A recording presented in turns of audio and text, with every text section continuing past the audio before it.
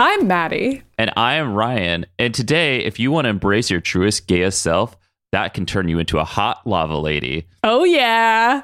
Pow, pow. I don't know how to do a lava sound effect. I don't know. Anyway, we're watching X-Men Evolution, and we just watched Cruise Control, and it was so gay. Back when we were young, we experienced a change. We felt a power grow in us, both wonderful and strange. The power to care about the X-Men and the Mutant Brotherhood. And all of their adventures, more than anyone should. From the comic book pages to the animated stages. The Mutant Ages, decades of history. The Mutant Ages with Ryan and Maddie. The Mutant Ages, a journey through memory. The Mutant Ages with Ryan and Maddie. Yeah, surprise, because if anybody was following along, they probably thought we're going to do the season finale next because that's the way it aired. But I was like, but we I didn't. made the argument to Maddie. I was like, can we just watch this one episode in order? Because the last two episodes of the season traumatizes both Nightcrawler and Rogue, and that has not happened in Cruise Control. But then it just kind of rolls over into season 4. So Yeah, I'm not sure where this episode was supposed to go. this is the last fun episode of X-Men Evolution. It's just going to be dark shit from here on out until the show ends. It is like the humor's going to go away. This is the last beacon of light Yep. before we fall into the dark shadows of being controlled for being gay. It is a vacation episode in a very pure way. Like, it is truly the episode that's like, this is the final vacation in a literal sense that these kids are going to take before everything gets significantly worse it for wasn't them. supposed to be that way. It just happened to turn out to be that way because they got canceled. But that Well, wasn't the yeah. plan. Although I think they probably were going to keep it pretty fucking dark, even if they hadn't gotten canceled. So Right. there's that. I mean, I think they did sort of see this episode as like, let's do something fun with them. It's also a bottle episode. Like, it has no effect on anything else. So it's probably very easy for them to yoink it out of the season. it's still very queer. It's very queer. Oh, it keeps all the themes. Everybody's still in character. I'm not like saying it's not, correct or something. I just mean plot wise, it's like the Warren Worthington Christmas episode, which they also probably dropped in, near Christmas and didn't have any huge effect on the story elsewise. It's similar to that in that it's like, this is the summer vacation episode. So put it whenever we're kind of near summer vacation and that'll be fine. Some quick production history is that, well, I guess it's post-production, but this is an episode that was supposed to be released before the season finale, like I said, but it was released afterwards, like several months afterwards. Because this is not like, okay, for anybody that's under the age of like 15, everything was on TV. Like, it was not on streaming services. Everything, you had to wait for it to air on TV. And this episode did air, I think, in Canada, but it didn't air in the US for whatever network bullshit was happening. Yeah. So the only way you could see this episode that aired, which I think came out late, and that's why this all happened, is that it didn't even fit within the... I mean, they probably like prioritize certain episodes. Like, if animation's going slowly, they might have been like, just put the vacation one on ice. We don't need it. Right. Work on the other ones and let's get those out there. Yeah, pretty much. And so it was released, and the only way you could see this is if you could like download it off of BitLord or Napster or whatever the fuck was there then, LimeWire. And Yeah. you could find this secret extra episode. This also happened to Young Justice right before streaming really became a thing. In season, I think it was season 2. There was like an additional episode that came out that was between episodes, but the show was like on a break or something. And then you could download it online if you knew where to look. And that is kind of like what happened with this. So that's how I first saw this show, was in our friend Cal's bedroom because they had downloaded it. And I was like, what is this randomness? And we became so obsessed with it. It was also the only episode we had 4 months before they finally aired it on TV. And then we're like, by the way, I'm pretty sure they aired this episode as the season premiere of X-Men Evolution season 4. And then it like rolled into the continuation of the Apocalypse story. But it was just kind of like a weird limbo. That shit doesn't happen anymore. There's no way a streaming services could fall into limbo with episodes. It's like it either gets released now or they do the thing where like they drop it all at once, or they go, we're releasing an episode a week, or they go, we're dropping half of it now, and then you're getting the other half of it in like 2 weeks from now. Yeah. But anyway, the point is, we decided to watch it before the finale because why not? Right. And also, I just thought personally it would be kind of fun. Yeah. I know we're a little bit out of order, but whatever. Who cares? This is the only time we've been out of order. This is a great episode. This is one of my favorite episodes, even though it has no further bearing on the show. And there's not really a lot of dark shit in it other than a bunch of homophobic racists existing. Well, I mean, it has some bearing. Like, I feel like it solidifies Tabitha and Amar's relationship. It sort of brings Scott and Jean closer together, although they still haven't actually kissed yet somehow. But I guess we have to assume I think they have. they're spending this whole cruise trying to awkwardly have sex like teenagers often do. Yeah, although it's presented as they keep trying to kiss and get interrupted, but it's like probably actually sex. Yeah, you know what's probably happening behind the scenes is that Jean's like jerking Scott off with her mind, but they haven't kissed yet. Oh, totally. That's such a teenager move. That's so them. Yeah. Anyway,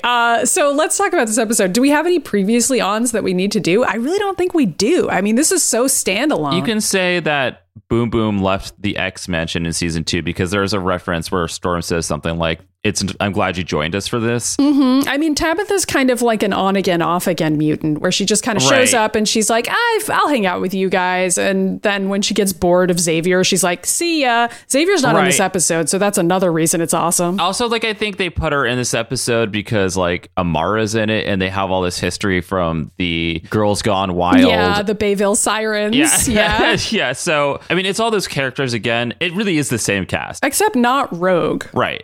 Well, they reference her. They're like, Rogue. They do. They're like, Rogue didn't come. And then they just move on. There's other characters here, like Bobby's here and Multiple Man. Yeah. I think Cannonball and Roberta are also here, but they have no lines. They have no lines, but they're like in the background. I mean, I guess it's like they just didn't. There's only so many characters that they can include in certain scenes where it's like once you get beyond 5 or 6, it starts getting like, okay, we can't keep track of what everyone's doing. I mean, it's actually possible that this episode came out before X-23. Now that I think about it, because the reason why Rogue wouldn't be there is because she's still in recovery. And at the end of X-23, she comes out of recovery. Right. But all the other characters are here. Yeah, although I think there's any number of places you could throw this episode and just be like, Rogue didn't come to this, and it would be perfectly plausible. Right. I was going to say Rogue would not want to be out in the sun, not wearing anything. However, she does it all the time in the comic books where she's always walking around in a tiny bikini and be like, you can look at me, but y'all can't touch me because I'll take your mind. And it's like, okay. Well, in this show, she's still a little kid, so she's too insecure to do that sort of thing. She's going to grow up into her sexy, can't touch me self. Well, also right now she's highly traumatized, so there's that too. Yes. Anyway, so this is called Cruise Control. We all watched it. Let's do this. So it's gay. It starts out with a cruise ship and a Caribbean band playing on the ship and Boom Boom doing the limbo while everybody cheers. Everybody's having a great time, except for Amara, who is leaning over the side of the ship looking seasick. And Storm walks up to her. Storm is the only adult chaperone in this entire episode, by the way. There's no Wolverine. There's no Xavier. Yeah, but I thought about that, and it's like, can you imagine Wolverine being on a cruise? I can't. This feels like it was Storm's idea and like Storm's personal mission, and I love that for her. Like, it's actually amazing. She's like, I kind of want to go somewhere tropical. Fuck this shit. Yeah. And she's just like, we're going to go on vacation, and none of you are going to come. Beast, you are staying home to fuck Logan or whatever you do. Beast would be very well identified as a mutant on the cruise, because in this whole episode, that's the whole thing. Closeted. Nobody knows that they're mutants. Nobody knows they're queer. Yep, and so they're trying to keep that on the DL, which Scott has a huge problem with. But, so everybody's on the DL. Yes. So Tabitha pulls Amara away, and they go, "We're going to go cruise the deck," which translates to me that they're just going to go cruise for babes, which is really funny. Yeah, and Tabitha calls Amara landlubber, which is very cute. So Storm is basically just a little worried that Amara seems sick. And then we see a scene of Jean and Scott walking together, just really wanting to fuck, but not fucking. Not quite. Yeah, Jean's all like, it's nice that nobody knows that we're a bunch of queers. I mean, mutants. Calling us names or giving us nasty looks. And Scott's like, and the best part is that we can now fuck. And it's like... and so then he goes in for it, and then they suddenly both hear giggling because it's Kurt and Kitty spying on them, which is like, this Oh my God. This really took me back to like you spying on me and Steve every time we did anything, which this version of Nightcrawler is me. It is you, which like, I guess, I mean, we've tried to explain this on the show before. I don't even know how to explain it. He didn't have a video camera though. He should have had a video camera. He should have had a video camera. Where's Evan? Why isn't he on this ship? Yeah, Oh, wait, 'cause he left. no, Evan's with the Morlocks. I thought about that too. I was like, where's Evan? And then I was like, oh no, Evan's gone. Right. Like Evan is away forever until he comes back in season 4. But anyway, so Kurt and Kitty are jealous ? I mean, I feel like Kurt is jealous because at this point Scott is no longer hooking up with him. You know what? I made a note here that Kurt is still cock blocking Scott again, which is like I never noticed it until you brought it up on this show, and I'm like, okay, that's 100% what he is doing. And he's like obsessed with them. Like he follows Scott and Jean everywhere to be like, ha ha, you guys want to kiss, but I'm here, so you can't. And it's like, Kurt, please just let Scott move on. Oh boy. So Scott is like, it's a big ship. Let's find somewhere else. God, I really am Kurt. Wait, hold on. Let's talk about Ryan's sad. Well, I mean, it's high school history. Do you remember that guy? Okay, you know that guy I dated in high school. We're not going to say his name. Yeah. But like, it was like on the DL, only our friends knew. It lasted like about a month. And then I hung out with him for a full year after we broke up. And he dated different girls. And I kept on interjecting myself to like cock block him. 100% what I was doing. Yeah, I know. I am Kurt Wagner. Rough. It's rough. I mean, I feel like that's kind of normal for this time period, though, where like you weren't necessarily out. So a lot of times if you were hooking up with somebody of the same gender, it would be on the DL, and then maybe they would publicly be dating somebody of the opposite gender, and you'd still kind of be like, but we're still a thing, right? He got married to a girl, like, and he never dealt with any of that. I know. Like, I'm pretty sure he just buried his feelings, which is awful. Well, we don't need to talk about that. Anyway. I was going to say, it's not a sad story for me, per se. No, it's not. Everything's fine. Anyway, so Scott tries to yoink Jean off to some other corner of the ship where they can fuck in private. But Kurt can bamf everywhere, so they're really screwed. Anyway, they run into Bobby because they see a bunch of floating ice sculptures out in the water. And there's up higher on a different deck, Bobby is like creating them out of the seawater, and he like I know. makes I also love that one. Scott notices it, and they're both like, Scott and Jean are like, what the fuck, Bobby? Yeah. And so then Bobby creates one that's like this really hot girl in a bikini, and he's like, it's my salute to spring break. And it's like, which is the gayest so shit gay. I've ever seen. I mean, like, that is exactly what I would have done when I was in the closet in high school. But like, spring break, guys, which means all the girls are going to be in bikinis. And it's like, I don't know why it's so gay, but it just is. No, if you go to spring break and you're a straight man, you're not like getting in the car and screaming, I can't wait to see the girls in bikinis. You just go there and you look at the girls in bikinis because you want to fuck them. Not that I'm saying that you should, but like, you don't make the announcement going along with it because that generally means that's not what you want to do. Yeah, it's like, you don't need to say that. You don't need to insist on that. Everyone already knows that. Anyway, so Bobby like turns to his lesbian friends and he's like, what do you guys think of this hot ice sculpture? And Amara and Tabitha are like, it's fine. Whatever, Bobby. So Magma is still looking really sick and she's just like kind of ignoring everything. And then Tabitha's like, do another one, do a bigger one. And so then Bobby does his little Titanic recreation where he just creates a huge fucking iceberg. Like there's no like further joke. It's like, what if we hit an iceberg just like the Titanic did? And it's like, that's what he does. And then he does the little king of the world pose and like quotes He's like it. standing on top of the boat and then Scott yells at him and he's like, Robert Drake. And Bobby falls off the boat and he's like, he's hanging off the edge of the boat. He's like, guys, he's like, teen overboard. I'm like, Bobby, you could literally just like skate away. You'll be fine. I know. I don't know why he doesn't just skate himself back up, but he doesn't. He's super dramatic, like hanging off the boat. And then meanwhile, we see a quick cut with to one the arm. One arm, just like Rose in the Titanic. And then the ship's navigator is looking at the radar, seeing this huge fucking iceberg and starts freaking out, hits an alarm button. All these alarms start going off. We get a little commercial break for the intro. Which, by the way, I mean, he must have seen them do it because we see them in the shot when he's looking at the glacier. So, like, he obviously saw them do all this weird shit. I don't know, because I don't think he, like, actually looks out the window until he hears, like, the radar go off to see the iceberg. So, I mean, I think it's just supposed to be, like, he wasn't paying any attention because, like, it's the Caribbean. Like, you don't need to worry about icebergs in the Caribbean, which is the joke that they make later.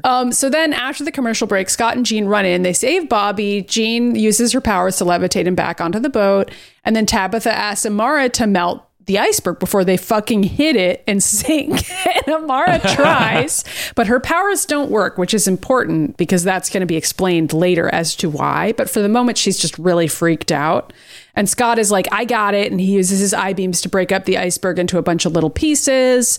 And then the boat just goes through safely. And then everybody turns to Bobby and he's just like, it was a joke. And it's like, okay, but then Scott turns around and Scott turns around and he's like, Bobby, I told you not to be gay on this cruise and you're being gay. And these gay stunts is going to get us ruined this vacation. Everyone's going to know that I'm gay. And I was like, yeah, and he stomps away. And I mean, okay, first of all, Scott's not wrong that this is a bad. He's not wrong. Well, it was a terrible idea. Okay, creating the huge fucking iceberg.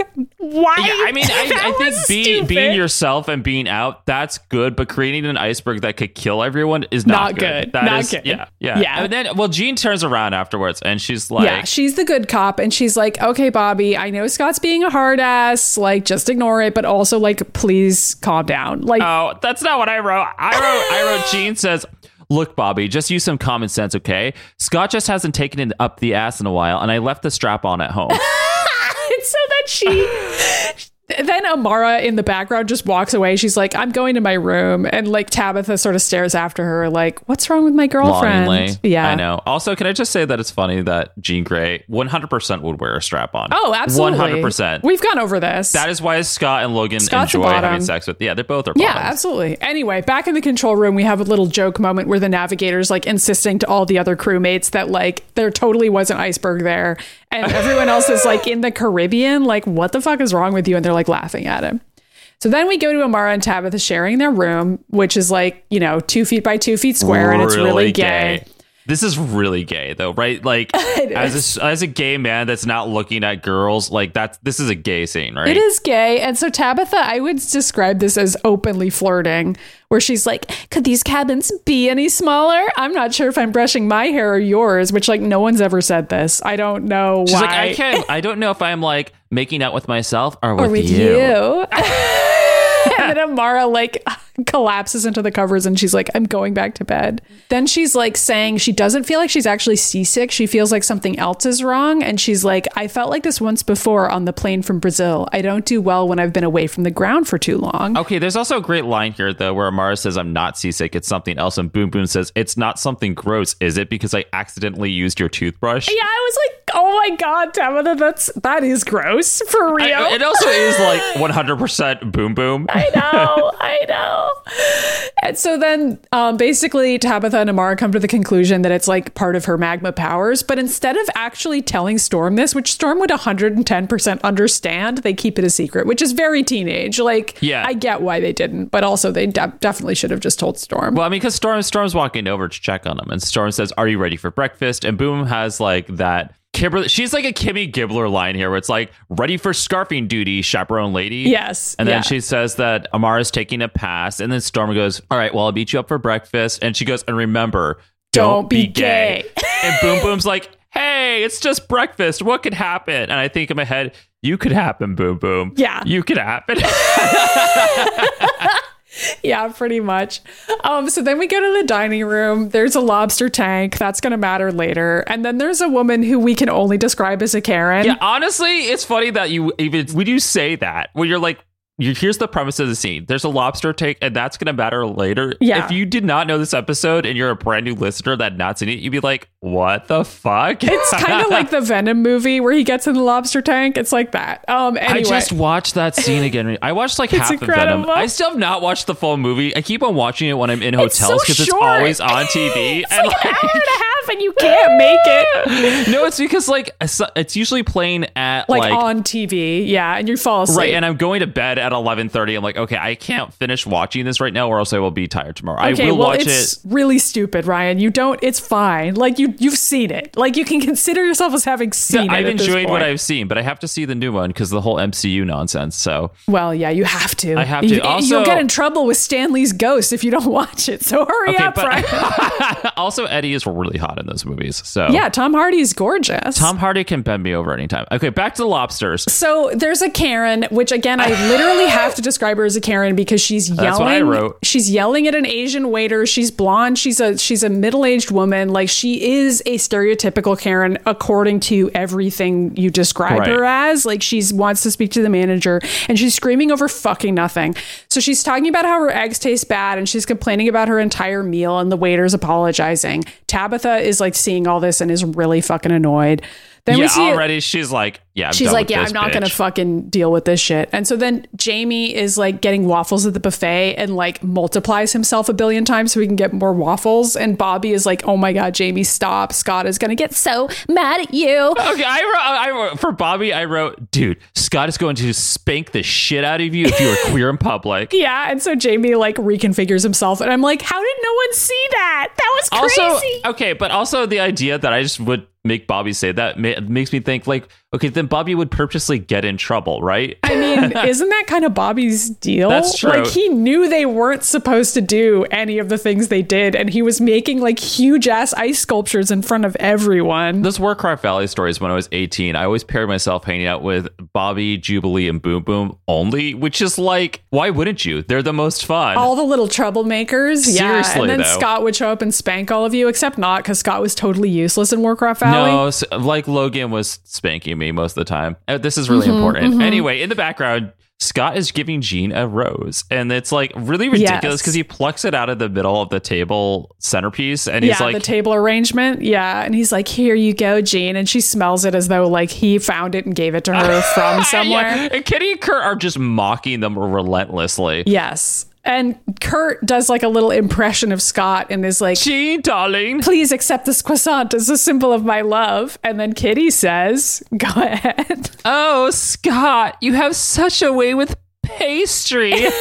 Yeah, which is the line. Yeah. That's the line in X23. I think this is before X23. I mean, I think they just already had recorded all of the episodes before they animated them. Sure, but like in terms of like what I said before, where I was like, I think this happens before X23 because Rogue's in recovery still. Yeah. And also, like, Kitty does say this line again on the phone to Lance, so I don't know. Maybe she was reliving this whole moment for Lance and being like, and then we said blah, blah, blah. And Lance is like, are we gonna fuck or what? Like... So anyway, Kurt and Kitty kill themselves laughing at this because they are the funniest people ever. And then in the background, I mean, they are channeling the energy that Cal and I had back in high school. Like, that's exactly the shit we did. They're also like legit very funny. Like, they're the only funny part of the episode, so you may as well treasure it. I mean, they are also oftentimes the very funny characters in the comic books too. Yeah. So then in the background, the Karen is still screaming at this waiter, and like she's been screaming for like 10 full minutes at this point. Yeah. And so then Tabitha is like, I'm fucking done with this shit. So she creates a really tiny bomb and throws it onto the woman's plate. And it's tiny enough that all it actually does is just like lightly explode the woman's food into her face. But because that happens, she stands up really startled and bumps into a waiter who's carrying like, you know, some type of flambe dish. So it's like flaming. Yeah, I was like, I watched this a couple times because... Me too, because I was like, did that get set on fire when the bomb exploded? No, it was already a plate that was on fire. Yep. And then he spills the plate and then lights an entire table on fire, which is like instantly. Yeah, which that probably would happen. I don't know. And so then the whole room of guests starts screaming and running away. And then instead of like finding a fire extinguisher, Jean uses her powers to pick up the lobster tank and pour the water from that onto the table to put it out, which like, yeah, and Karen is just standing there pointing, going, look, she's a fucking queer. Yeah. And we're like, okay, great. And she gets drenched in water and like covered in lobsters from the tank, and the lobsters all start crawling away. Well, that's because somebody runs into Jean, so Jean loses control of the lobster tank. Like, she was holding them back, and then somebody runs into her, and then all the lobsters fall out. I mean, it's all chaos and madness at this point. And so then all the ex-kids basically are like, oh, we have to get all the lobsters. And so they do that. Yeah, Multiple Man is like multiplying. Kurt's image inducer malfunctions because, I don't know, a lobster is pinching. I think one of the lobsters pinches his watch or something. And so then he looks blue suddenly. And like, the Karen is like, they're all mutants, and she's screaming. And then meanwhile, like, Storm was out on the deck and then sees everybody like running out of the dining room screaming. And she's like, oh my God, great. Yep. Then a commercial break happens, and it comes back, And the opening line is Bobby, Kitty, Kurt, and Boom Boom. And they look really sad. People are like avoiding them. Being rude as fuck. Yeah. Bobby says, man, I've never seen Aurora so mad, which is important to note because there's a continuation to that. And Kurt sees like this mom and a kid like glaring at them. And Kurt is like, this Sunny Cruise has taken a major chill. Okay, they weren't even glaring. The kid was running by and the woman picks him up and shields him from them. Like there's suddenly like everybody's glaring and whispering and like pointing at them. Yeah, it's not great. Kitty's wearing Harry Potter glasses, by the way. I don't know why, but she is. That was the style at the time. I don't know if you remember that. It was the style at the time. It was. Everybody had Helsing glasses. Yeah, little perfect round glasses. And so then Tabitha apologizes and she's like, I guess I blew it big time. I mean, honestly, the Karen ruined it, not her. I mean, I know Boom Boom threw the bomb at them, but like the Karen didn't need to jump up and scream because like her food moved around a little bit. I know. I mean, she really overreacted. How many times have my food has exploded in my face and I don't get up and scream? I just go, well, that happened again. Anyway, so there's a pool on the boat because this is a very fancy cruise, by the way. So there's a guy in the pool who sees them walking by and he screams, hey freaks, why don't you just stay in your cabin? Which is like, to which Boom Boom turns around and gets ready to immediately blow him up. Yeah. Like she's making the fist and it's like, okay, don't. And Bobby grabs her arm and he's like, cool it, Tabitha, just ignore those jerks. And she's like, you're right. I'm just going to go see how my girlfriend's doing, and like walks away. And then Bobby uses his powers really quick to just make the pool really, really cold. He doesn't freeze it. He just like shoots a little air blast into the pool. And then all the people are like, oh, it's so cold. And they get out. I know. And that's his revenge, his subtle revenge, which I liked. I liked it. He's got a really funny face here, too. So then we see Scott and Jean trying to fuck again. I don't know why they just don't go to the room. I'm assuming they're sharing a room. Are they not? I doubt it. Storm wouldn't let that happen. You know what? Scott's probably rooming with Kurt and Jean's probably rooming with Kitty. Yeah, okay. That makes more sense. Okay. Yeah. You know that Kurt and Kitty are not going to give them a private room ever. And Storm probably also knew that and was like, this'll work. Can you imagine like Scott and Jean going back to one of the rooms and like, okay, they're not here. And they start to like maybe make out, and then suddenly you're like, and Kitty and Kurt are like phased and looking at them, and they're like naked. They're like, dude. And they're like, ha ha ha, you guys are going to have sex. Yeah, like they're never going to get laid. Anyway, they're walking down a hallway and they keep seeing people glaring at them, which now this is the boner killer for them, is everybody like being rude as fuck. Then they're just both like, well, you know, at least the cruise will be over soon and we'll be at the Bahamas. But now there's an announcement that happens that's connected to the earlier line, because the announcement says there's some unexpected rough weather ahead, which is... You think that's Aurora's fault? I mean, it could be. Yes, no, it is, because it was just 2 seconds ago that Bobby says, I've never seen Aurora so mad in my life. And then 2 seconds later, there's like, there's some weird weather that's not supposed to be here. And I can just imagine Storm, after that whole situation, is flying up in the sky, getting into a thundercloud and screaming, ah, these fucking kids! Okay, that's not actually part of the episode, but it is a pretty funny headcanon and valid. Especially because Storm doesn't know how Amara is sick and like why she's sick, because nobody told her. So she doesn't know this is actually causing a problem, which is too bad. So they have rough weather. So they're anchoring at St. Sebastian Island, which I assume this is a real place. It sounds familiar to me. So I think it is. Did you look it up? No. But anyway, I mean, I can. Okay, so this is a fictional island called St. Sebastian Island that is just basically a volcano. And then there's some people who live there as well. And so then in Tabitha and Amara's room, after the announcement, Amara's freaking out because she's like, I have to get to shore. If I don't get on land fast, I don't think I'll make it. And Tabitha looks really worried.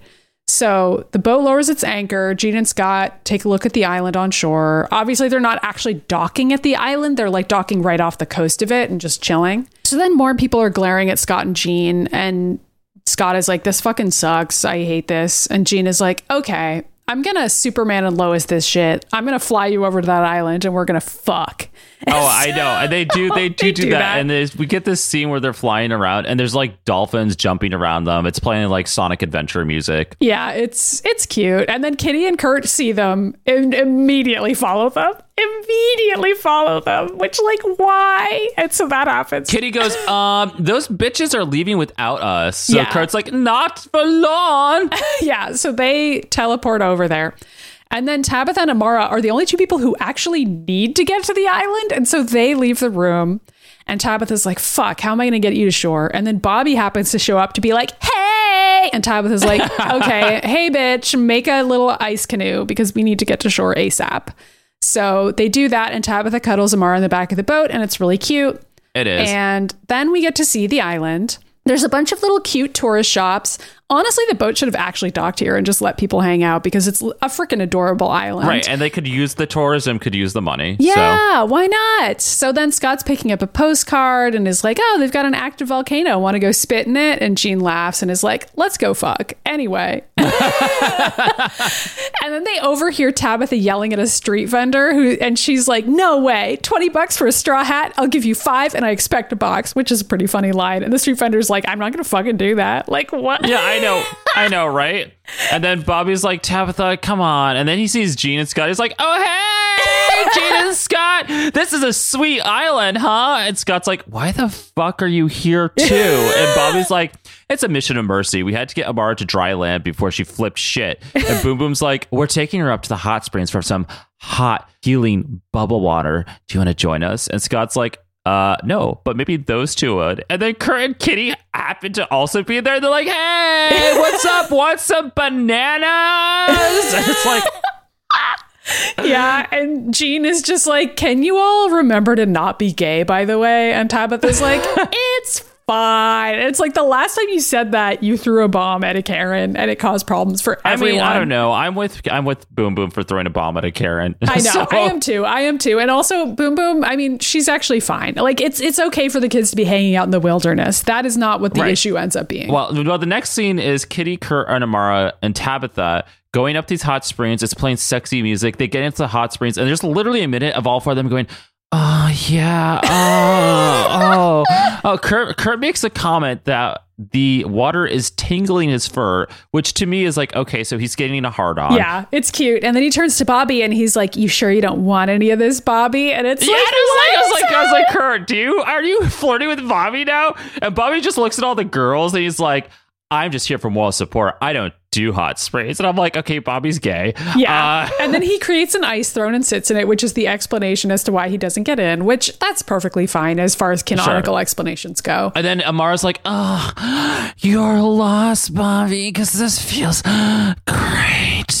And so then Boom Boom comes up behind her and really romantically wraps her arms around her and they kind of look into each other's eyes. I took a screen cap and sent it to you and Todd. I was like, this show is really like not even pretending anymore. Yeah. And she's like, she goes, do I know what my girl needs or what? Yeah, pretty much from this point on, Tabitha just calls her my girl, like every time she refers to her, which is like, yeah, right? As close as the showrunners could get to saying girlfriend without saying girlfriend. Right. And so Amara decides she's going to swim under the water, which by the way goes into the volcano, which I was not expecting that. Well, that is how hot springs work. Like it's the lava underground that's heating up the spring. You did know that, right? I did know that, but like usually it's like in a pool that's separate from, like they could just go swim into the volcano right now is what they're doing. And I was like, okay, I don't think that's how it normally works. Right. There's like an open crevice way under the water, like really, really deep.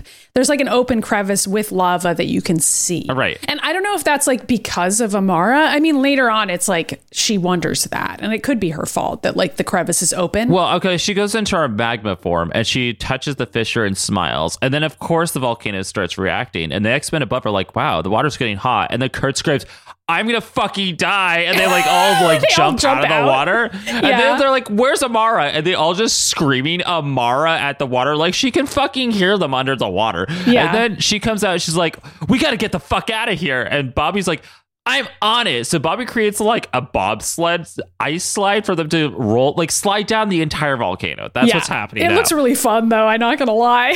I know it does. And then there's a massive earthquake and Jean and Scott are still not fucking because Jean was like, let's go fuck. And Scott was like, why don't we get coffee first? Yeah, because Scott is gay. So they're drinking So then they're coffee. having the little coffees together. And then like the entire island is shaking because the volcano's about to erupt suddenly, like unexpectedly. Right, and Scott's like, oh, fuck. Yeah. And then there's people like screaming and running around. A telephone pole falls over. Like it's like wild. Like it's like a huge volcanic eruption suddenly. Right. There's like a landslide in the background of all these rocks, and like all of the islanders are like running and screaming. Scott uses his powers to destroy some of the rocks before they get to the town, and Jean uses her powers to save people too. There's like this whole montage. All the other X-Kids get there. Like Kitty runs up and uses her powers. There's like a balcony that breaks apart at a hotel or something, and Bobby creates an ice beam to re-support the beam that fell, and Kitty's pulling the woman who is trapped under wreckage out of it. Kurt bamfs in to save some people. Then the balcony of the hotel still breaks anyway, so Kurt goes over and disappears and reappears to catch them. And then Boom Boom blows apart a truck to get some people out of it. Like the truck had flipped over or whatever. Yeah. So they were like stuck inside, and so she blows it open and saves them.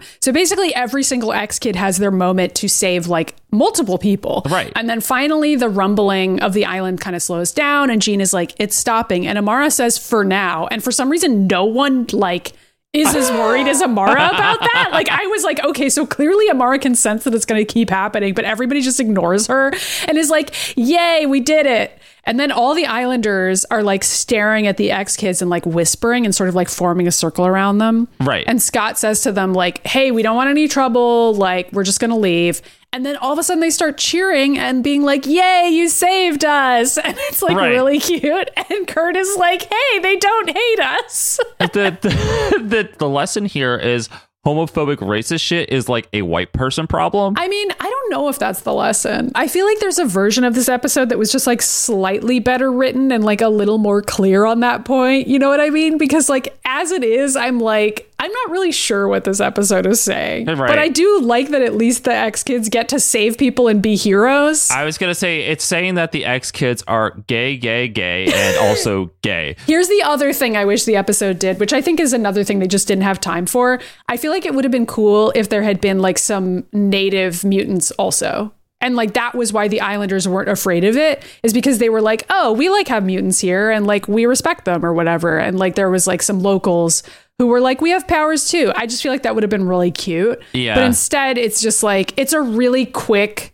like there isn't that much of an explanation to it, you know? Right. And also I felt like the island was modern enough that it wasn't like one of those situations where it's like, oh, these native people are worshiping us like gods. Like that's not the vibe at all. It's like, it's more just like they're not assholes. You know what I mean? Like they're just like, yeah, thanks for helping us. Like that's it. Right. They're like, you have powers? Great. That saved our lives. Cool. Yeah. We're not going to hate you on that. I don't know. Yeah, it's nice. And so then we get another montage of like Boom Boom and Kurt go jet skiing. And then there's this scene where there's all these girls ogling over Bobby, and he creates a little ice rink and does like the gayest ice skating routine. And I'm like, what's happening in this scene? Like, what's happening here? And all of the island girls are like, he's so hot. Thanks, Bobby. We like you. And he's like, I mean, when Bobby's like twirling around being like, I'm gay. yeah, I don't know. I don't know. Anyway, there's all these other little scenes where like Jean is like levitating a huge fish, and like Kurt is showing off his watch for a bunch of people, and like he's just standing there turning it on and off. That's all he's doing. Yeah, I mean that's impressive. Yeah. And then Kitty is showing off her powers for some kids, and some other people are like taking photos of Amara and Tabitha, and, like, signing they're autographs. famous. Yeah, they're like signing autographs and stuff. It's cute. Basically, they get to be the X-Men for a second and be famous heroes. It's adorable. And so then we go back to the ship for a second because Aurora's looking for everybody because they're fucking gone. Yeah, and I know. Jamie's looking for everyone by himself. Well, there's a great line where Storm's like, are you sure you checked the entire ship? Yeah. There's just one Jamie there. He's like, I checked everywhere. She's like, are you sure? And then like 90 more Jamies walk out. Around the corner, and he's like, yeah, we checked everywhere. Literally everywhere. Yeah. And Aurora stares at the island and she's like, don't fucking tell me they went to the island. Are you kidding me? And she's so mad. It's amazing. So then we get to see the X-Kids like having a big dinner and like hanging out on the island. And Tabitha's like, this is all I'm asking for, to be treated like a queen. That's such a good Boom Boom line, though. Come on. It's cute. And Kurt and Kitty agree. And they're basically like, yeah, we're heroes. Wouldn't it be nice if people saw us as heroes? And it's like, this is the only moment where things are ever going to feel good for the kids. So you may as well just let them have it. Let them have it. Everything else in their lives is terrible. Yeah, like in 2 seconds, the volcano also starts shaking again. And Bobby's like, it's probably just an aftershock. Yeah. If it blows up, we could just punch the volcano in the face. And we're like, okay, Bobby. And then Scott is like, why aren't you eating, Amara? You still feeling sick? And Amara's like, no, it's just, I think maybe I'm the one who caused the volcano to act up, which is like, oh no, Amara. Yeah, right? And so Scott is like, what do you mean? And she's like, in the hot springs, there was a fissure. And when I touched it, I seemed to, I don't know, awaken it somehow. The whole mountain. And now I feel like I'm connected to it in a weird way. Oh, wait, but then it stops because Kurt screams, I think Storm is onto us. And Kitty's like, and that Thunderhead looks pretty angry. And there's literally a cloud like shooting lightning, moving away from the cruise, going towards the island. Yeah, but meanwhile, also the volcano is about to erupt, and then it does. Okay, but also this is why I was like, I think that's why it was Storm earlier when they're like, there's some strange weather ahead, and like right before that, Bobby said that Storm was the angriest he had ever seen her. Yeah, and you so could be apparently right. When she I gets don't know. angry, she just flies up in the sky and just becomes a thundercloud or Yeah. a tornado, whichever Yeah. she's feeling in that moment. So it doesn't matter. Storm doesn't really have time for that shit because now droplets of lava are like raining down on everybody who's like screaming and running away. Yeah, because the volcano explodes and everyone screams and it goes to commercial break and everyone dies. JK. JK, it comes back and the ground is cracking open to reveal a bunch of lava and like Lava? then Amara stares at it. Amara, magma, stares at it and then she suddenly looks really calm and she like starts walking towards the mountain and into the smoke and Tabitha's like, what the fuck is going on? But can't follow her because it's too hot and like she can't go along with her. And Boom Boom's like screaming after her. And then Scott uses his powers. There's another montage. There's like a whole nother montage of all the X-Men saving people. And at this point, we've already gone through 2 montages. So let's just say they did that. But there's one part of this that's to note. And that at one point, the lava comes towards Jean and she's controlling it and the lava's spinning around her. I'm It's like, badass. They are like cock teasing us so bad with the Dark Phoenix stuff. I know. So much. It's probably also worth noting that Storm flying in with her huge rainstorm ends up being very helpful because she rains on the lava to put it out. And that's useful as well. It's another rare moment where Storm actually gets to do something. Yeah, she's not putting out the lava, but she's putting out the fires it's causing. Yeah, I mean, she's at least like got enough water to help out. I don't think rain is enough to stop lava, from my understanding. I think it can be if it's Storm. I mean, I don't know. That's a good point. So they managed to like kind of mitigate the damage. So then Storm lands next to Scott and Jean and is like, where is everybody? And Tabitha runs up and she's like, Amara went to the crater. I couldn't follow her. And so Aurora's like, I'll get her, and flies away to the top of the volcano where Amara is standing next to the opening. And then she transforms into like her magma self and sort of is working on quieting down the mountain. Right. And Storm doesn't know what she's doing. So Storm is just like, Amara, get away from there. Listen to me. And Amara just ignores her and then dives into the volcano and like dives way down further. Into the lava. Yeah. And like concentrates.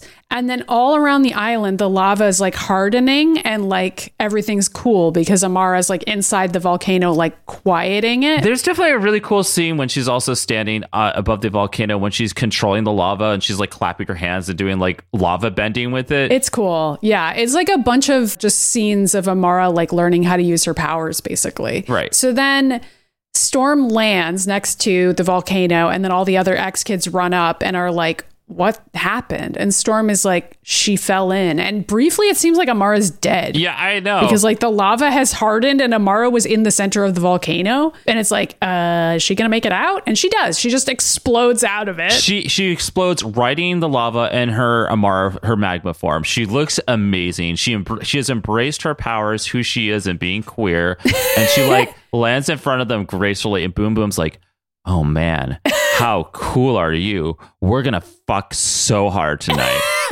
Yeah, it's cute. I mean, Boom Boom is like full on checking her out. Like, right? That's what's happening here. I mean, they both have like cool explosion powers, so they're like made for each other. I don't know. That's true. It's badass. And Storm is like, how? And Amara's like, I can't explain it. It felt like I somehow merged with the volcano, like we were the same. And I feel like that's something Storm would be able to understand, actually, because that's more or less how her powers work. So they kind of bond. Well, I mean, she smiles and Yeah. she goes, it seems like you're beginning to understand the true nature of your powers. It's cute. I think that is really cool. Also, they're both Black women, which is awesome. It is awesome. I mean, I guess it's like kind of bad that Amara accidentally destroyed a bunch of stuff, but nobody died, so it's fine. Right? Because the X-Men saved them. And it was an accident. So how bad can we really be? Then they go back to the town and everyone's cheering and Storm looks shocked. And Storm's just like, wow. Yeah. Jean's like, it's kind of nice, isn't it? And Storm's like, yeah, I'm not used to this at all. Like, what the Except fuck? she kind of would be, right? Because like Because wasn't she worshipped as a goddess before? that was how I took it. Because when Jean says it's kind of nice, Storm says it certainly is. Okay. And I was like, I wonder if in this moment Storm is like remembering when she was a kid and how people treated her and how they respected her power instead of hating her like they do in the United States.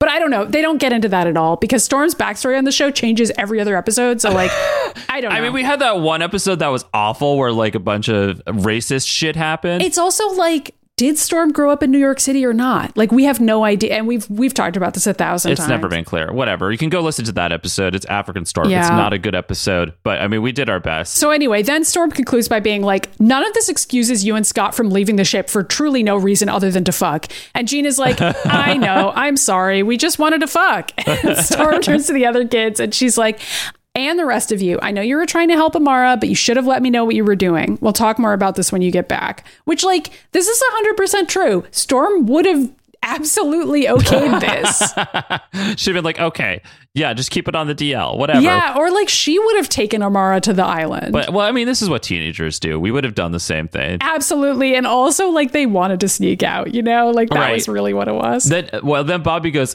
oh, yeah, the ship. And Kitty goes, sailing the happy seas with hostile passengers and a ticked off chaperone. And Kurt goes, I'd rather fight another volcano. Amara goes, well, that could be arranged. And Tabitha goes, hey, my girl's funny again. Good to have you back, Amara. And Amara looks at the camera and she goes, good to be back. I'm queer and a gay as fuck, and I love being gay. Then she meets up with Boom Boom, and Jean and Scott finally kiss, and Kurt and Kitty are both like, ew, they're all kissing. And Bobby's in the background being like, I like girls. Yeah, he's still twirling it around. He's created another ice rink. Oh, man. This is a really gay episode. It really was very gay, right? I really enjoyed it. I mean, there's certainly plenty of politics involved here, but like, they're not really well laid out. Really well laid out. I mean, there's the Karen who gets her comeuppance. I mean, a lot of it is like comedy politics where it's like, yes, things are bad, but like they're never that bad, and everything's Right. mostly for fun. And there's a volcano that could have killed 100 people, but it just didn't, and everything turned out okay. It is a fun episode, right? Like we could definitely say it is fun. I don't know if it's not very deep other than it, like what happens. I mean, I don't know if this is true in the real world. I know there's a lot of other weird fucked up shit in other parts of the world where, you know, being gay is still very dangerous. That still exists. Yeah. But I did like the idea that the presentation here is like in the US, people are like weirdly extra homophobic and racist. And when you leave the US, it's less of a problem. Why is that? Yeah, or like depends on where you go. Like sometimes you go to a place where people Yeah. just don't give a shit because different cultures are different. And like, I mean, really. And also, like, I guess that's the real statement is that there's different cultures, right? yeah, I don't know. I don't know what else to say about this. It's gay. it's really gay. And it definitely feels like one of those episodes where it's like Tabitha and Amara are just literally dating. I don't know how else to interpret that. Well, I know. I mean, the show could go as far as... I mean, this episode put all the gay characters in it. Like, it's got Tabitha and Amara. It's got Bobby twirling around in the background. Yeah. Kitty, to me, has just always been gay. So, like, I can't not see her as anything other than that. And considering that she is at least bisexual Yeah. canonically now, I'm like, okay. Yeah, and I mean, Kurt and Scott are basically dating, but I don't know if anybody other than us sees it that way, but that's true. That's And true. Storm's also gay, so there's that. I mean, if you're an X-Men, you're gay. Mystique is not here. That's true. Where's Mystique? She would help. She would really make this gay. She would. She would gay this shit right It up. would be funny if she was just also on the cruise disguised as somebody here and just like on a break, but that probably isn't happening. She was Karen. Yeah, she was the kid. No, she would never do that. She I would refuse never to do that. besmirch Mystique's honor in such a way. Okay, fair. So I guess we have to rate the episode. I think I'm going to give it a 4. I really liked it. I wouldn't say it's like a 5. I feel like there were a couple things I would like just rearrange slightly to make it a 5, but I really, really Sure. enjoyed it. And so I'm going to give it a 4. You going to give it a That's 5? where I'm at too. Oh, no, I'm yeah? gonna give it a 4 out of 5. I mean, it is one of my favorite episodes, but when I rewatched it, I was like, there's not a whole lot happening here. It's just fun and I'm enjoying it. But in terms of like a mind-blowing episode, it's not that. Mm-hmm. But it is definitely worth watching. It's a lot of fun. It has a lot of fun comedy beats. If Yeah. you like the X-Men being gay, that is exactly what this episode is. I think I have a nostalgic attachment to it that almost made it a 5. But when it came down to actually looking at it through a critical lens, I was kind of like, okay, it's like not perfect in every way, but I still love the shit out of this episode because, Yeah. like I said, I was watching this episode when I was 18, and like it was really kind of the perfect time period. As I said, our friend Cal and I were basically Kurt and Kitty doing the same things that they were doing in this, like running around giggling at people who were dating at the time. Yeah, and also like just the fun secret of the episode coming out in those circumstances, I think probably elevated it in your minds where you were just like, Yeah, oh, this I is mean- like the extra bonus episode. Okay, yeah, right. And also, like, they're in the Caribbean, and you know that I love it where it's hot and tropical. Like, Oh, that's yeah. where I want to live. So I and it's know. got a cruise. It's kind of like a gay cruise. They turn it into a gay cruise, that's for sure. Like when it's not gay cruisy enough, they go to a cruise on their own. Oh, yeah, sure. And it also features all my favorite characters from the show. So it's got Boom Boom, it's got Iceman, it's got Kurt and Kitty. Like, it's all the characters I would have hung out with. So I don't know. Like, I mean, the Wolverine's not here, but the Wolverine on the show also is not completely Wolverine 90% of the time. He's not, and also like he wouldn't belong in this episode. Like I love that it's a Storm episode. I love that. Like that Me definitely is part of what I enjoyed. I don't know. There's a lot of funny stuff in there. I just wanted a little bit more. Yeah, that's kind of where I was at too when I was watching it, because I think you're right that there was a lot of time spent with the montage scenes. Yes, and I mean that's fine. I don't know. It's a perfectly fine episode. Easy 4 out of 5. Yeah, So I believe we have a Who's That X-Men this week. we do. Are you ready Yep, for me to read for 20 minutes? I always am. Who's that X-Men? So today we're doing Magma, which we have not done in the past, even though she's been around. But I think I decided that we were going to wait until this episode because I was like, there's a specific Magma Spotlight episode. This is absolutely the Magma Spotlight episode in every way. Anyway, her real name is Amara Juliana Olivianus Aquila. Olivians? I think it's Olivians. Whatever. Her powers are to generate and control lava and also earthquake generation. She also has her magma form, which we all know. She was created by Chris Claremont, Sal Buscema, and Bob McLeod and the New Mutants #8. Cool. So Amara comes from the country Nova Roma, also known as New Roma, a colony of the Roman Republic reportedly found shortly after the death of Julius Caesar in 44 BC. It is hidden in the Amazon rainforests of modern Brazil. At the time, it was ruled by Selene, also known as the Black Queen from Hellfire Club. What you're going to learn from this read-through is that the character Selene, who eventually became a very big Hellfire character, is really sort of Amara's countervillain throughout the series of the X-Men. And Selene is like a mutant, but she's also like a vampire witch lady. So, I mean, she's got a lot going on. She's like hundreds of years old. She looks beautiful. She's like, I don't know, Elvira. So Amara is the daughter of Lucius Antonius Aquila, who claimed descent from Hercules. I don't know if that actually is true or if they like proved that wrong, but like supposedly they're all related to the character Hercules from Marvel the Comics. Okay. Caught up in the power struggle between Selene and her father, Amara disguised herself as a black woman and was taken in by the mutants. She literally blackfaced her body. Whoa. Okay. I don't know, because she didn't want to be found, so she dressed. I don't know. It's like not great, but in the comic books, the reason why they find out is that she eventually is in the water and like it washes off. And they're like, what's happening? Weird. Yeah, well, that's when we were first introduced to Amara on the show, and she was black. I was like, I think it's because in the comic books when she was introduced, she was presented as a black woman, but then she was like, actually, I'm a white woman disguising as a black woman, which is incredibly problematic. Yeah. So I liked that this show just kept her black. Yeah, it's a better way to go. Yeah, right. So her powers manifested after Selene abducted her back from the New Mutants and tried to kill her by throwing her into a pool of lava. The New Mutants rescued her, and she adopted the Magma name after she like took her Magma form and survived that. And her father urged her to go with the New Mutants and be chopped by Charles Xavier. During her time at Xavier's, Amara invades the Hellfire Club to battle Selene, because at that point Selene was part of the Hellfire Club. And also during her time with the New Mutants, she met Hercules, which is the god, one of the gods she worshipped. Maybe they're related, maybe they're not. There Yeah. isn't a lot of consistency with this. Magma recognized her great grandmother in a statue, and the statue was of Selene, and Selene was like, "Yes, we're related. I'm your ancestor." Don't believe it for too long, though. During their many clashes with Emma Frost's Hellions, which was the New Mutants' rival team, Amara developed feelings for the Hellion Empath, and eventually she left the New Mutants to join the Hellions. Eventually, she returned to South America with Empath, where she reveals that her father had put her in a prearranged engagement with a South American prince. Did not happen. It obviously didn't go through. It is also later revealed that Nova Roma is not Roman, but was created by Selene using the mind control of British citizens to recreate Rome. Magma is then convinced by Selene that her real name is Alison Crestmere.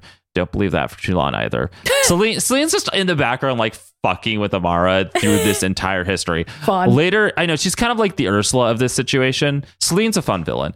Later, she appears as one of the X-Men who was crucified on the X-Men's front lawn. This was like near the Grant Morrison run. I don't know if it was happening if it was coinciding with it or if it was later, but like all the New Mutants and Generation X characters were literally crucified on X's, including Jubilee. Very fucked up. We've talked about that before in previous Who's That X-Men's. Yeah, right. I think Logan walked in. He was like, in that particular comic, Logan just walks out and saw it, and he's like, "What the fuck?" Logan immediately has a PTSD attack. I mean, it is pretty fucked up. It is. So Amara is saved by a blood transfusion with Archangel's blood. And when she falls asleep, she goes into a deep coma. She is later forcibly revived by Elixir. It's kind of a traumatic event for her, so she just kind of destroys the infirmary when she wakes up. Amara then later rejoins the X-Men in LA, and she goes by Amara again. When the identity is brought up by Cannibal, being like, didn't you say you were Alison Crestmere the last time we saw you? And Magma's like, no, when Elixir healed me, it removed that personality while healing me, and that all of that was just a deception created by Selene. We're not even related. Selene just like made up all this shit and put it in my head. Cool. Because I think Selene does have some latent telepathic abilities also. She's like super overpowered. When Wolfsbane leaves the X-Men, Magma takes over her advisory role as the leader of the Paragons, which is basically like the new generation of New Mutants. After House of M, Magma loses her boyfriend because the two of them were both inside a volcano and they both had like fire powers. And like when Wanda sent out the depowering wave, he just lost his powers and immediately died, which drove Amara into a temporary insanity, which caused her to make the volcano erupt and attack a nearby town. That is very similar to the episode we just watched, but I'm pretty sure the comic borrowed it specifically from X-Men Evolution because this episode came first. Interesting. Yeah, okay. there was a lot of that happening at the time. I mean, because this is around the time that X-23 was also introduced into the comic books. Right. So they clearly were watching season 3 of X-Men Evolution and being like, we like these ideas. We're going to put them into the comics. Mm-hmm. So Empath eventually just brings her in and she's manipulated by this other mutant, Johnny D. He's this guy that like has like a tentacle monster for a stomach. That's his mutant power. He like is totally infatuated with her. But because of her previous experiences of being emotionally manipulated, she incorrectly blames Empath for the way that she's acting. Then later on, Cyclops then deems the former New Mutants as, okay, so I'm going to just go ahead and say that this isn't actually Cyclops. It's Donald Pierce posing as Cyclops, but they don't know this at the time. So Cyclops deemed the former New Mutants as the Brotherhood of New Mutants and kept on making the X-Men attack them. During that time, Amara turned dust into glass by superheating her, and she also was able to shatter Rockslide temporarily. Cyclops was then revealed to be Donald Pierce posing as Cyclops with an image inducer. But I thought that was fun to note because Magma can do some really cool fucking shit with her powers. Yeah, like terrifying. She turned dust into glass, right? Yeah. When the New Mutants reformed, Magic questioned why Magma kept visiting the Empath, who was in a holding cell at the time, and she accused Magma of still being in love with him. And Magma was like, no. And Magic was like, listen, I can help cure Empath if you want that, and we'll keep this whole thing a secret. Which is like, so I don't know. Magic is like wildly, she is the devil. Like you are making a deal with the devil all the time, which is funny because we're about to meet the devil shortly.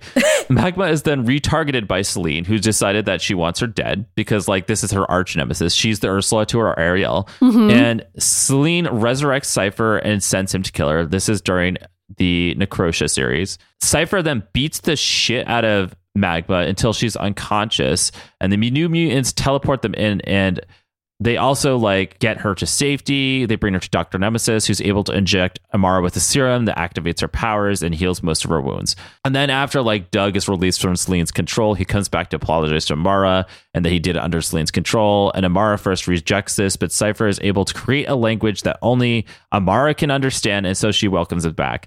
I don't know what the fuck that even means. I remember it happening at the time, and I was like, how can Cypher just create a language that Amara suddenly knows unless it's like he's talking to her through the earth? I have no idea what any of that means. And even in the comic books, it's not clear. It's Cypher just doing some weird shit yet again. So Amara is involved with the whole Second Coming story. She doesn't have anything important to do there, but she is there on that fight when all the Nimrods are attacking the dome. It's just like, make note that she was there. She was involved. She had her powers. The New Mutants take a vacation later, which is interrupted by Magik, who discovers that Pixie had been kidnapped by Project Purgatory. They travel to Limbo, where they are attacked by mutant babies who had grown into adults during the Project Purgatory program. Amara is captured along with Sunspot, and she's eventually freed by Danny, and the New Mutants escape through a hole to Earth. This is kind of important because then shortly after, there's a whole bunch of crazy shit. So this is when we have like a Greek mythology, a Norse mythology, and like Catholic mythology all happening. They all exist in the Marvel universe, and all those goddesses are real. And so like they encounter all of them because Danny's summoned to hell by Hela, but like not like Hell, it's Hel, not Hell. Right. And Cypher's like, I can perform a spell that will bring us to hell so we can get to Danny. But he takes them to the wrong hell. Because all the hells are real, and you just have to figure out which one to go to. Yeah, it's like when Xavier got to go to heaven. I was like, fuck that. Anyway, so this is Mephisto's hell. And we should, at this point, everyone should know who Mephisto is because it's all anyone could talk about during WandaVision. And then again was talking about it during Loki. The fans really want Mephisto to be in the MCU. Which is funny because it's like one of those situations where no one knew who Mephisto was other than hardcore comics readers. And now multiple people have to know about these multiple hells and like just some of the stupidest possible corners of Marvel lore. But hey. Oh, it's about to get much more stupid. Mephisto takes a special interest in Amara, and Mephisto offers to let them go in exchange for one date with Amara. Sunspot gets all pissy because Amara agrees, and Sunspot's like, excuse me, you made a deal with the devil. And Amara's like, I don't really fucking care, dude. Like, let's just keep moving on. He let us go. Amara then moves in with the other New Mutants in San Francisco. Bobby, like, suddenly is like, I want to date you to cover up that I'm being gay. And Amara's like, yeah, I'm not interested, dude. Like, whatever's happening here, like, yeah, does not work. Ice and fire, not really. Also, you're gay. Mephisto does come to collect his debt and escorts Magma on their date. He takes Amara out to the third circle of hell, which is where they have their hot little date. And he goes overboard trying to impress her. She's afraid that he's trying to trick her into another deal. And Mephisto's like, listen, I'm actually not trying to do that. I know I'm the personification of evil, but I do also have human feelings. And I just really want to go on a normal date. And I think you're kind of hot. And so they end up having a good time on their date. And Mephisto's like, hey, can I call you again? She's like, sure. So then they actually start dating. That's kind of fun. I know. It's like you're watching X-Men Evolution and you would not expect Amara to be the character who also just dates the devil. During a mission with Birdbran, not Birdbrain, it's Birdbran. Great. Who attacks and infects all the characters with the virus. And Bobby is like, spends the entire time being like, I can't believe Magma's dating the devil. It's Magma. And then he just, like, after annoying the shit out of her, passes out because the virus takes over. And Magma's like, I guess I'm just going to take care of you right now because you're a whiny little bitch, but whatever. During a vacation in Madripoor, Amara reveals to Blink that she's been seeing Mephisto this whole time. And she's like, by the way, like, don't tell anyone, but like, I'm fucking the devil and it's kind of great. And Blake's like, okay. Mephisto and Amara's relationship does eventually end when she uncovers his dealings with the Seer, which makes them call off any furthering of the relationship. And Mephisto's really sad, and Amara's like, yeah, this is like not going to work. After the New Mutants disband, I kind of liked it though. I kind of liked it when they were dating. Even was like batshit crazy. It was like one of those corners of Marvel that I actually enjoyed. I was like, I don't know, I'm here for it. After the New Mutants disband, Danny invites Amara to New Amazonia. During a stay, New Amazonia is attacked by sea monsters by the order of Carolyn LeFay. Amara powers up and takes out the monsters. And she's like, Carolyn turns out, she's like, that attack was just a test. Do you want to be our queen? I don't really know if she decided yes or no, because like then she was with the X-Men again. So I don't really know how that actually resulted. I guess it was a no. I mean, I don't know. I mean, like Amara seems to be this character like that all the mythological characters are super interested in. And Magma's just like, yeah, whatever. Like, I would go. Yeah. I mean, she has two very distinct personalities. When she was part of the New Mutants, like at the very beginning, she was like this little like girl of royalty that was like, oh, I don't even understand what it's like to be a peasant. And then she just kind of becomes this character that's like very nonchalant about dating the devil. Like I feel like they just at some point decided they didn't like her personality in the 80s. And so they just wrote her a new one. Yeah. Yeah, pretty much. During the conflict between the New Mutants and the Inhumans, the anti-mutant activist Lydia Nance hired Mesmero to assemble a new brotherhood of mutants to propel her platform to show that mutants are terrorists. By taking control of Mesmero and like basically brainwashing him to brainwash a bunch of people, Magma is one of those people that gets brainwashed into becoming part of the Brotherhood of Mutants. So Magma is revealed to be one of those members, and Kitty and the X-Men confront her about it. The Brotherhood and Amara kidnap the mayor of New York City. It's also revealed that Mesmero was brainwashing all the Brotherhood of Mutants. When the control is broken, the Brotherhood dissolves and Amara stays with the X-Men. Mesmero eventually escapes again and convinces Pyro and Avalanche to get revenge on Lydia and Nance for what she did to them. And Magma wants to join them, but Kitty's like, no, I think it's a bad idea to go kill somebody. And Amara's like, I don't know, I'm just going to go kill Mesmero instead. So she goes straight for Mesmero, gets knocked out immediately. And when she recovers, Amara then is like, okay, fine, I'll just join Iceman's super gay X-Men team. Last time we saw Amara, like she was in the Age of X-Men thing. It doesn't matter what she was doing there because none of that was real. And she is on Krakoa, just kind of hanging out. So cool. I think she's part of the New Mutants again because there was some fun. Well, I know she's part of the New Mutants again because there were some fun covers with her recently. Like they went back to Nova Roma at one point. I read that story. It was a really bad comic. I couldn't tell you what happened because I was like, what the fuck's happening? It's a one-off issue that does not matter. So That was the last time she did anything super important in Krakoa. And fun fact, Amara is the main character of the X-Men Legends game, which we will eventually get to. For some reason, it's a very weird take on her, but she's like our lens into the X-Men world in that game, in which her powers manifest and she runs around New York City and her powers are going out of control and the X-Men come and intervene. This sequence is also then brought into the opening sequence of Wolverine and the X-Men. I don't know why, because neither of these instances are her canonical backstory. I don't know why at the time they got really fixated on Magma. My guess is that she was very popular in X-Men Evolution, so they then put her in the game that was coming out around that time, and then the next series, which did include a lot of the same production team for Wolverine and the X-Men, were like, well, Amara is really popular in X-Men Evolution, so like let's put her in the opening to get people all like amped up that Amara's here, even though they never really did anything with her. Yeah, that's also interesting because I feel like the Amara's powers go out of control episode is this episode, the one we just watched. Right. I think this episode was really popular. I mean, that's also really funny because it wasn't even going to be released originally. So like if it ended up inspiring all these other things, that's just funny to me, you know? Right, I know. I mean, like, I'm here for it. I think that was a lot of fun. Yeah, she's kind of like Dark Phoenix Light, you know? Like it's another character who's like really powerful and their powers are going to influence an entire island. Right, and I feel like her personality changed a lot, and I like the version of her new personality. I want to see a rewrite of this character in the MCU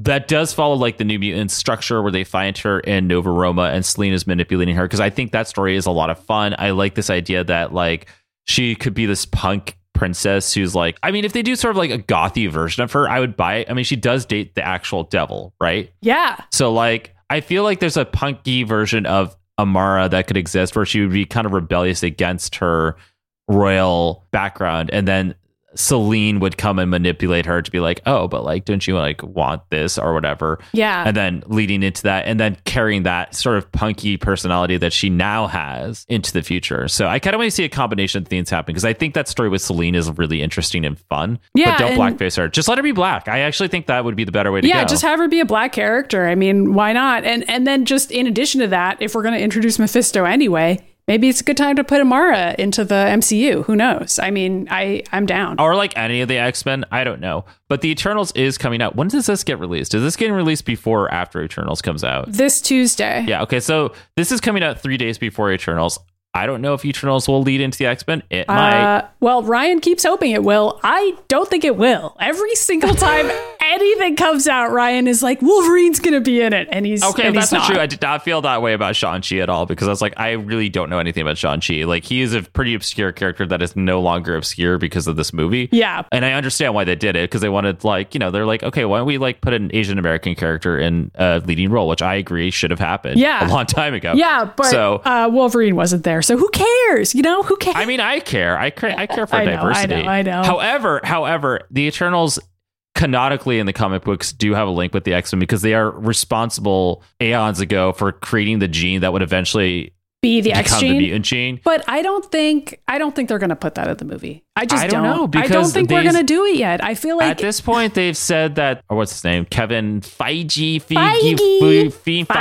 I don't know. He has said that the Eternals is going to change the scope of the Marvel universe, and that there's two important. Ryan, you say this every time. You're like, every time there's marketing saying that it's going to change the entire scope of the Marvel universe. It's like, yeah, Okay, dude, well- they say that about every single thing they make. Like, Okay, but then, but I don't know. It's going to happen one of these times that you're going to be like, okay, I guess that actually happened. well, okay, it's going to happen in phase 4. I mean, we know it's going to happen in phase 4. All right, so we have to talk about who's gay. Oh, right. The X-Men are a metaphor for a lot of things, but one of those things is being gay.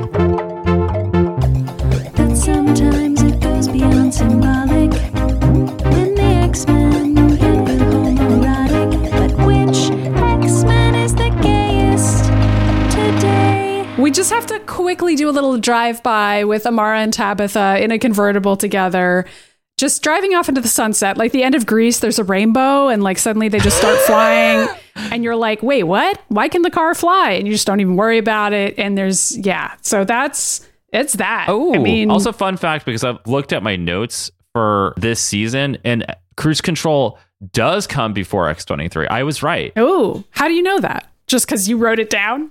No, because I wrote down at some point what was the official like release order, not by what was aired, but like what was the release order for all the seasons of Right. both X-Men TS and Evolution. We were putting them together for our notes for this show, Mm-hmm. and I did have it in the correct order. And it goes Cruise Control, X-23, Dark Horizons Part 1 and 2. Right. Which is, of course, what we're going to watch next is the Dark Horizon ending. The 2-parter is what we're going to do next. And then probably Yes. we'll do a reader mail if people are really planning out what they want to do. Well, that's a little bit more complicated this time around, but yes. Yeah, I know. Yeah. So we need some planning time for that.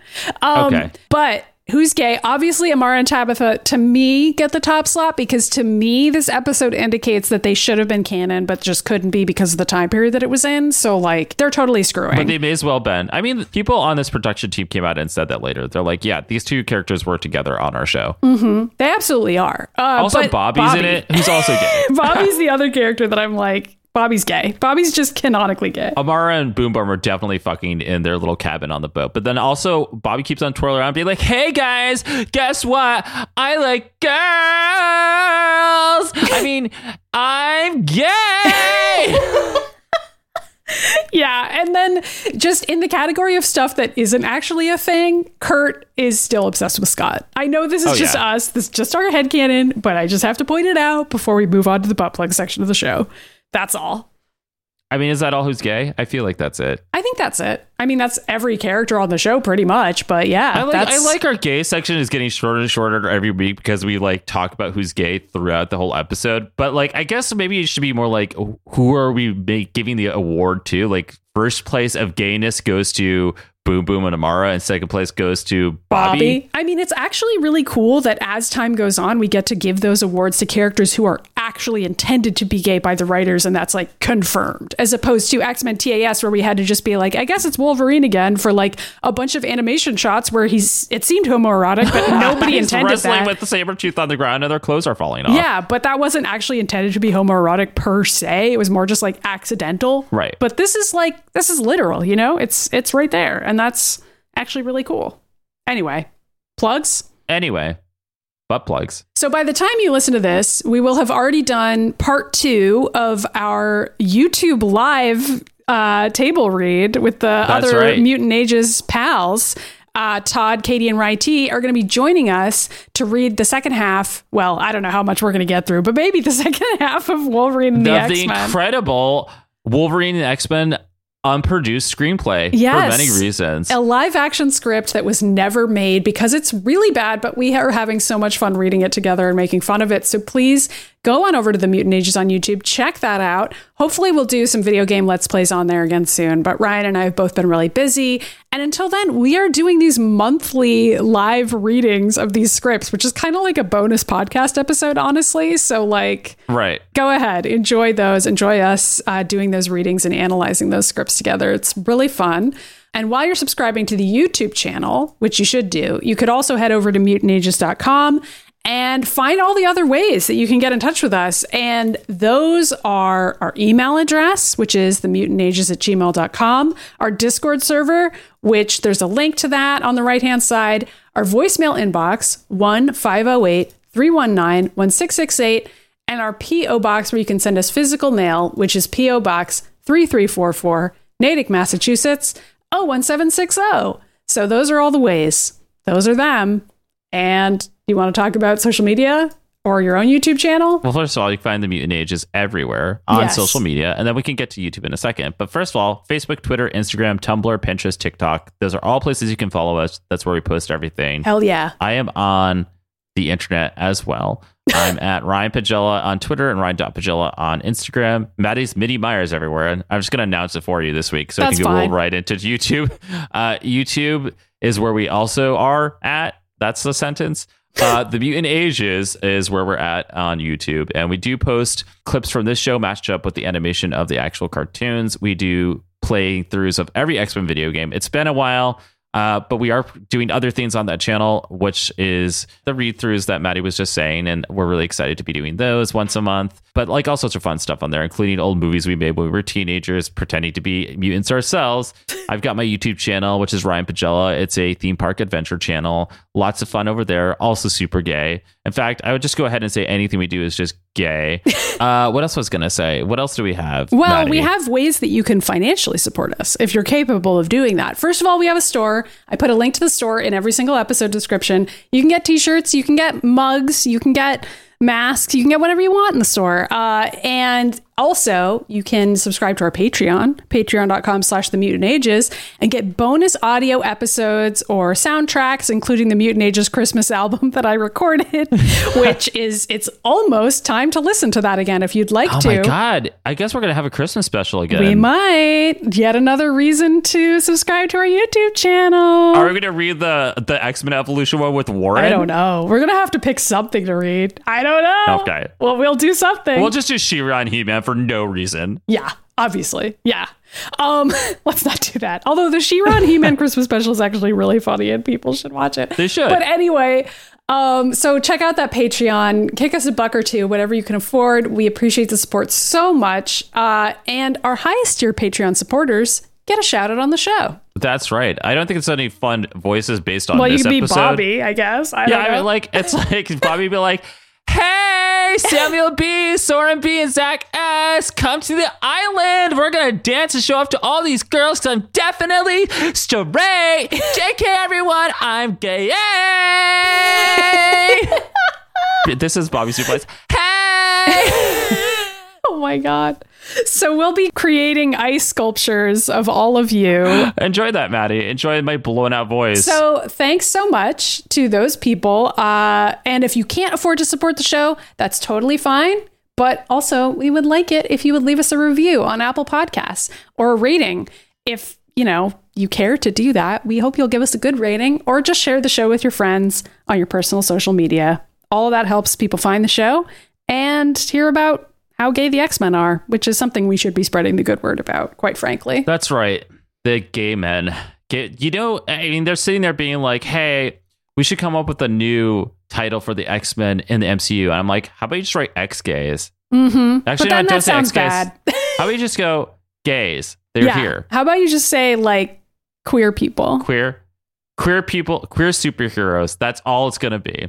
Yep. Rainbow Warriors. I like that one. Rainbow Warriors. I want God. that. That's like the Lesbian Adventures, but Rainbow Warriors. And like also we're sponsored by the Care Bears. Yep. Okay. Well, That's been an episode. See you we'll see you next time. The Mutant